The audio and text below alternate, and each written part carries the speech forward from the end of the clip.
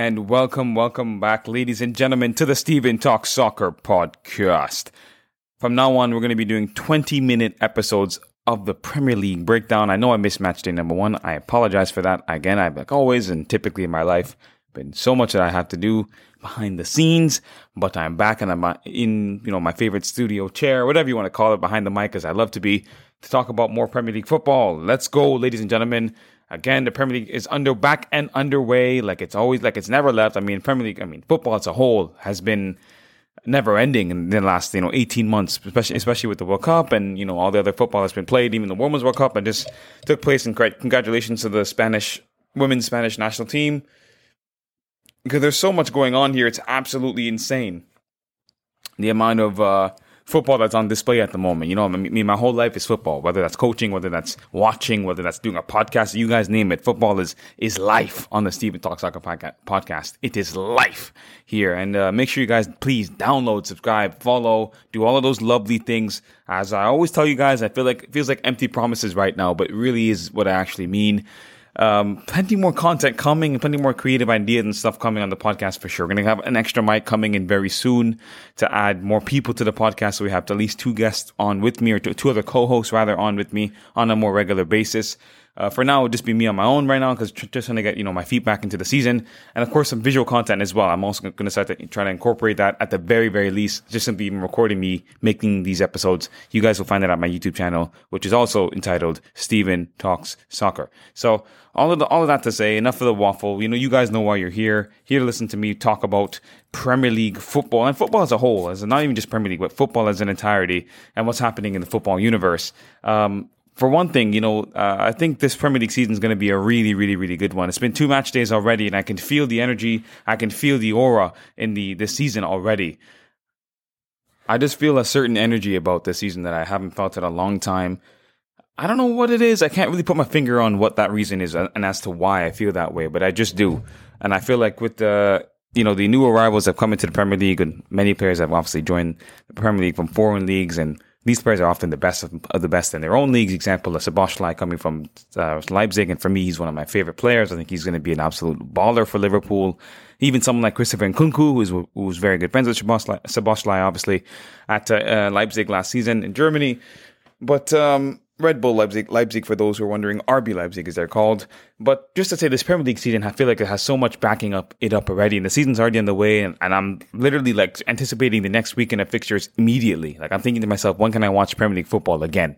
I'm going to get as many fixtures in front of my face as possible, trying to see as much football as I possibly can this season, and try to miss the least amount of games as I possibly can. I don't know how I'm going to try to incentivize myself to do that, with the schedule and stuff I'll be doing, but that's neither here nor there. This is the home of the most controversial football opinions and the home of elite football knowledge. Let's get straight into the action, the thick of the action for this episode. Like I said, it's going to be 20 minutes. After 20 minutes, no matter what, I will end this episode. No matter what. It's going to be the new format now. 20 minutes, bang. Bob's your uncle, we're done. So quickly, Manchester City beat Burnley in their first game, winning 3-0. Very comfortable win for them. Erling Haaland doing what Erling Haaland does best, scoring twice in the first game of the whole Premier League season, and also the first game of his second season in England. Of course, Manchester City had just won the treble. And if you want to go check out an episode that I had done with my good friend of mine, my cousin Mickey, who's a big Manchester City fan, I made an episode on Manchester City and their huge success of winning the treble last season. You guys can go check out that episode. It's only a couple just beneath this one. I think it's entitled, Pep Guardiola wins it all, even without Messi, I think is what it's called. But regardless, Manchester City win this game. They look as dominant as they always have. They win in their second game this weekend second game of this Premier League season, which was against Newcastle United, in a very, very, a bit scarier fashion. Newcastle have been a very good team so far this season. I think they'll be a really, really good challenger for the top 4. Just like they were last year. Even with European football, I still think they're going to be very, very good. I expect Newcastle to be a side that people are afraid of for many, many, many games this season. And it won't be a side that's going to be a bit dull or a bit easy to blow by. And they won that game. Manchester City 1-0 at home against Newcastle in their second game of the season. It's a bit of a less exciting game, but I thought Phil Foden had such a brilliant game in that match, even against Burnley as well. In both games, he's been exceptional. Even without Kevin De Bruyne, Foden is naturally going to have to step up, given the sales of Gundogan and Mahrez and stuff. They're going to need to find a way to get more creative players into the team and do what De Bruyne does when he's there on his own. And Cole Palmer, I think, is another great addition. They won the UEFA Super Cup for the first time in their history, beating Sevilla as well, Manchester City on penalties. So many great things are happening for Manchester City right now, and it's looking really good for them, the team that we all have predicted to win the Premier League. So they continue their fine form from last season and letting it run into the season as well. We look at Arsenal, the team who have been competing with, Manchester City in the last, 18 months, let's say 24 months or so. Arsenal have won their first two games of the season. Neither game had they won in real convincing fashion. The first game against Nottingham Forest, which they won 2-1, was pretty predictable. I mean, Arsenal were the much more dominant team. They had much more momentum, much more belief in their side, and they kind of knew they were going to win before the game started, and they played that way. They had much more conviction with their passing, much more incision with their decision-making when they're making, trying to create an opportunity. There's so much more chemistry and synchronicity, that's the word, amongst Arteta's team, and there has been in years past. Of course, injuries to the likes of Yuri Timber will hinder them a little bit, and it might make them change their shape a little bit too, especially with Tomiyasu, who also got sent off himself, ironically, against Crystal Palace just yesterday. And it just tells you Arsenal are going to have a really good season, because even when they're not playing very well, and I would not tell you they played exceptionally well against Forest or against Palace, they still have found a way to be a team that's going to be very, very difficult to break down and simply to get the ball off of them. Arsenal hold possession very, very highly in most games. They had, 78% ball possession against Nottingham Forest in their first game. And the game against Crystal Palace, we see a very, very similar theme, where Arsenal again completely dominate their opposition comfortably. Even if they don't score chances with this opposition necessarily, this game had 53% possession against Crystal Palace. Palace played a bit more of a, front-footed approach than Forest did, which is expected given that Palace are a Premier League established side. They're playing at home and it's a London derby. We expect that. But Nottingham Forest, nobody expected Forest to have the ball. And credit to Forest, actually, because they scored a very good goal, courtesy of Anthony Elanga, who will have a very good season for Nottingham Forest. And I think as a whole, Nottingham Forest will also have a very good season. But what's neither here nor there, let's keep moving on as we trudge through the rest of these fixtures. So Arsenal, like I said, have having a great start to the season so far. It's been a brilliant blitz, in terms of keeping consistent and winning games. That last season, they probably still would have won last season because they've been on an upward trajectory, but having more difficulty last season, which are having less difficulty this season in winning these matches against the weaker sides, as we say, in the Premier League. You're looking at the other teams now. Look at Liverpool, who drew 1-1 with Chelsea at Stamford Bridge. And to be honest, Liverpool kind of got away with one. They were lucky that they didn't lose this game. And I'm not saying this, to show my Chelsea bias, but I thought Chelsea actually played Liverpool in this game. Particularly after Liverpool had scored their goal, I thought Chelsea completely flipped the switch and were by far the better team from that point onwards. Axel Disasi scoring on his debut for Chelsea in this game, and Luis Diaz, who's been on a tear right now, scored in this game for Liverpool first after a really, really good pass from Mohamed Salah, which just completely cut open Chelsea's non-existent defense. And it's clear this 3-back formation is not really working. That's a whole different discussion for a different day for Chelsea fans and myself. That will be coming on TikTok. I guarantee all my rants and stuff on Chelsea are going to come there. I'm just going to give a straight little platform where Chelsea rant after Chelsea rant after Chelsea rant about whatever happens. Post-match, Chelsea rant. That's what you guys are going to see on TikTok there. So keep your eyes peeled at STSFC.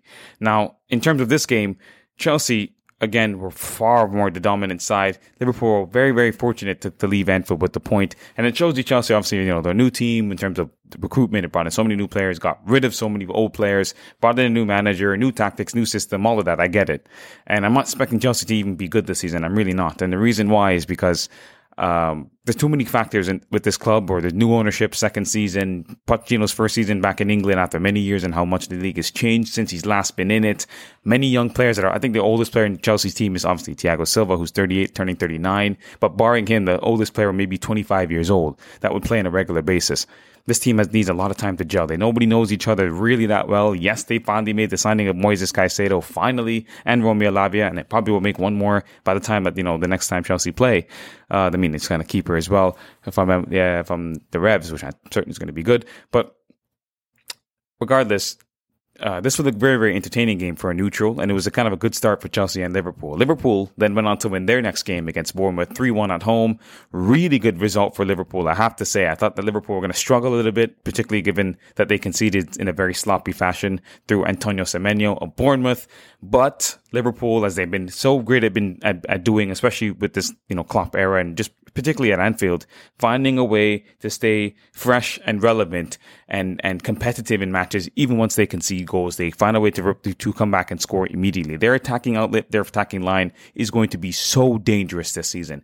Diaz scoring an incredible goal. Already for me, a goal of the season contender. I genuinely mean that. It was sensational. Wonderful goal from Diaz. That gets Liverpool back into the game, and then more goals from the likes of Jota and from Salah. So, again, classic Liverpool. They go on to win the next game. While they win 3-1, Chelsea lose 3-1 away at West Ham. And again, on a series of unfortunate events, Chelsea conceded a terrible opening goal, courtesy of James Ward-Prowse, set piece, which I think Chelsea fans all knew was going to happen because he loves, scoring or assisting against us. And West Ham get the opening goal, and then Chelsea respond fairly well to Carney Chukwuemeka, who scored a brilliant goal with his footwork and kind of able to beat the keeper with a very convincing strike. However, he gets injured only a couple of minutes later towards the end of the half. And then now he's going to be out for 6 weeks. So, just more and more trauma for Chelsea fans to suffer. But then you have Moises Caicedo, who comes on to make his debut. And he concedes a penalty last minute in the game, and it just made things even more worse. And this is also after Antonio, who scored what I would consider a very classic Antonio goal, and a goal that only Chelsea really are going to concede, because Chelsea's defensive shape and understanding is atrocious, in my opinion. And then it's only been 2 games, so I won't judge them too harshly. But for what I'm seeing, this back 3 nonsense of playing Thiago Silva, who I think has to lead the lineup, it's clear that he's almost hindering Chelsea from playing a much more advanced defensive line, which will allow Chelsea to eliminate these balls over the top and balls in behind, which Antonio scored from, if they had a more fit and mobile back line. Thiago Silva is a fantastic defender, but his profile, given his age, isn't effective in the Premier League anymore at the top side. It's just what it is. And if you don't want to accept that, I don't care. I'm telling you the facts. Anyway, so Chelsea lose 3-1. Very, very poor loss. And people are saying, throwing money at the issue isn't going to change anything. And I strongly agree. I don't think throwing money at the issue is going to change anything at all. But I do think, for Chelsea's sake, that this is the game where if Enzo Fernandez scores that penalty, which kind of made me laugh that he didn't score it, because I kind of knew he'd miss, to be honest. I wanted him to score for his confidence, but the fact that he missed that penalty when the score was tied 1-1 is when I knew the game was finished. If you miss penalties in football, this goes at any level of the game. If you miss a penalty in football, you lose. I don't care what it is. When your team needs you, obviously if you're winning 5-0, 6-0, you miss a penalty, no. But if the game is close and you miss a penalty, you're probably going to lose. That is a momentum changer for psychological reasons. And the more often than not, the player letting take that penalty is one of your best players. And if that best player is not having the best game, although Enzo was fantastic, if he's not able to score that penalty, his game's going to diminish psychologically slightly. And the team will think to themselves, we can't score. To be fair, Areola's a great goalkeeper, and I think Chelsea actually should have looked to sign him themselves this summer. But again, don't ask me, I'm not a scout, just what I'm seeing with my eyes. I really rate Areola, former Madrid keeper, former PSG keeper, full of experience. Played at the highest level. I think he's also been capped by France. Proper goalkeeper. But anyways, let's move on. We also had Newcastle United, who absolutely smoked Aston Villa 5-1. Again, Sandro Tonali scoring on his debut, and a wonderful performance from a player that I'm telling you guys now, you must remember his name, Alexander Isak. He's going to be a machine this season for Newcastle. That Wilson-Isak duo, especially if Wilson gets injured, like he probably will, unfortunately, Isak will come in and be an absolute steal off the market, given his quality and his output. He's going to be such a threat week in, week out for Newcastle, and they're very, very lucky to have a player like him. I would not be surprised if a big move comes for a player like him sometime in the future, in the very near future that as well. He's such a great player. Loved watching him at Sociedad. Still love watching him now at Newcastle. So Newcastle win their first game 5-1, and as I mentioned previously, they lost their second game 1-0. In terms of the other fixtures, Brighton have been cooking teams left, right, and centre. They won their first game 4-1 against Luton, which is not really saying too much, Luton Town. Brighton, although to be fair, Brighton are arguably the third best team in England right now, I would say, in terms of ability, in terms of overall game management, in terms of system, in terms of being able to dismantle and demolish teams on a consistent basis. They are one of the best teams in I'd argue, even in Europe, because they are so good at this, at just scoring one goal, and all of a sudden the floodgates for them really, really open. Sometimes we say you score one, you can get a couple more. Brighton take that personally and run away with it. They score one goal and the game is done. As soon as they feel a sniff of blood that they can score against you, it's over. You've lost. They did it against Luton. They did it again the following week against Wolves. They just demolished teams. Matoma, Solly March, Estupinian, Joao Pedro, you name it. These guys are coming with a vengeance, and they've been absolutely incredible this season. And again, another team that I'm kind of bitter to say that they're going to be good because of how much they fleeced us, Chelsea fans, for Moises Caicedo. But regardless, they've been exceptional this season. Really, really, really good so far. And I don't know how long it's going to continue because I know European football will come to haunt them. They're not ready for that big vampire in the background, that Grim Reaper that we know about as top six fans, you could say, or fans that have big clubs that see this European fixture list hit you, and you have to have a deep squad to compete both in the Premier League and in that European competition. But again, I would back them because De Zerbi's a great coach and they have fantastic players who are extremely underrated but play the best football I think I've seen in England for some time. Now, Manchester United, who've been absolutely shocking this season. Yes, they won their first game against Wolves. They were terrible against Tottenham and they deservedly lost. Spurs have actually been decent somewhat this season, even though they sold Harry Kane, which I thought would be the end of them for them this season. But I think no Europe for Tottenham will be a really big boost.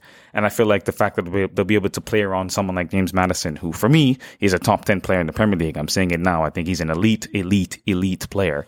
If you have him in your team, be able to keep him fit, then I don't see why Spurs can't keep being a dangerous team. A great game against Brentford when they drew 2-2 was kind of a weird mixed bag, but Brentford don't know how to lose. And against United, United suck, and they showed how much United suck and outplayed them at the Tottenham Hotspur Stadium. Yes, I know United had chances. I know the game could have been, swung in either favor, especially in the first half. But I just feel like Spurs are definitely a quiet dark horse at the moment. But again, I won't speak too soon because Spurs can still be Spurs. We've seen bottle jobs, and mainly and primarily we associate bottle jobs with only one club and one club only. So if you know what I'm talking about, if you have a bottle nearby, a plastic bottle, or even if you go to your recycling bin now and you look at a bin full of plastic water bottles, think of Tottenham Hotspur because that's very, very close to the first adjective that should come to mind. But regardless, United have been terrible. They've been having to, make do with the fact that Rasmus Højlund is not currently playing and he's currently injured and on the sideline recovering, meaning Marcus Rashford has to lead the line, which we all know he hates to do, and he wants to play off the left because he thinks he's prime Neymar, but English, and that's forced United to play a different style of play, which is not really catered to their best players in terms of Bruno Fernandes, who's also had to play out wide sometimes to accommodate someone like Mickey Mount, who I don't know why they made that signing, but I'm happy for us. Great money for us because he's not going to do anything at United, I guarantee you. And that's really my thoughts on United right now. I think they can improve, but only so slightly. I think we might have overestimated them this season. I could even see Ten Hag getting sacked by the end of the season. I know it's another hot take, but I genuinely could see Eric Ten Hag lose his job by the end of the summer, or by the end of next summer, or whatever it is. Next season, he won't be here is all I'm saying. And I find that pretty interesting. But that's my little rant on those things. Anything else I want to mention? Yes. Quickly, in other leagues, Christian Pulisic gets his first goal for AC Milan in the Serie A as Milan win 2-0 away at Bologna in Bologna. Charles de Ketelaere scores his first goal for Atalanta as they win 2-0, I think, themselves against Sassuolo. We see Victor Osimhen score 2 goals against Frosinone in a way where we kind of knew that Napoli would win. I mean, especially with Osimhen, nothing is impossible. If he's up front for you and you can create opportunities, he's going to score them. In Ligue 1, we're seeing a PSG team that suck, which is funny because Neymar's obviously left to go to Saudi Arabia, which is insane to think about.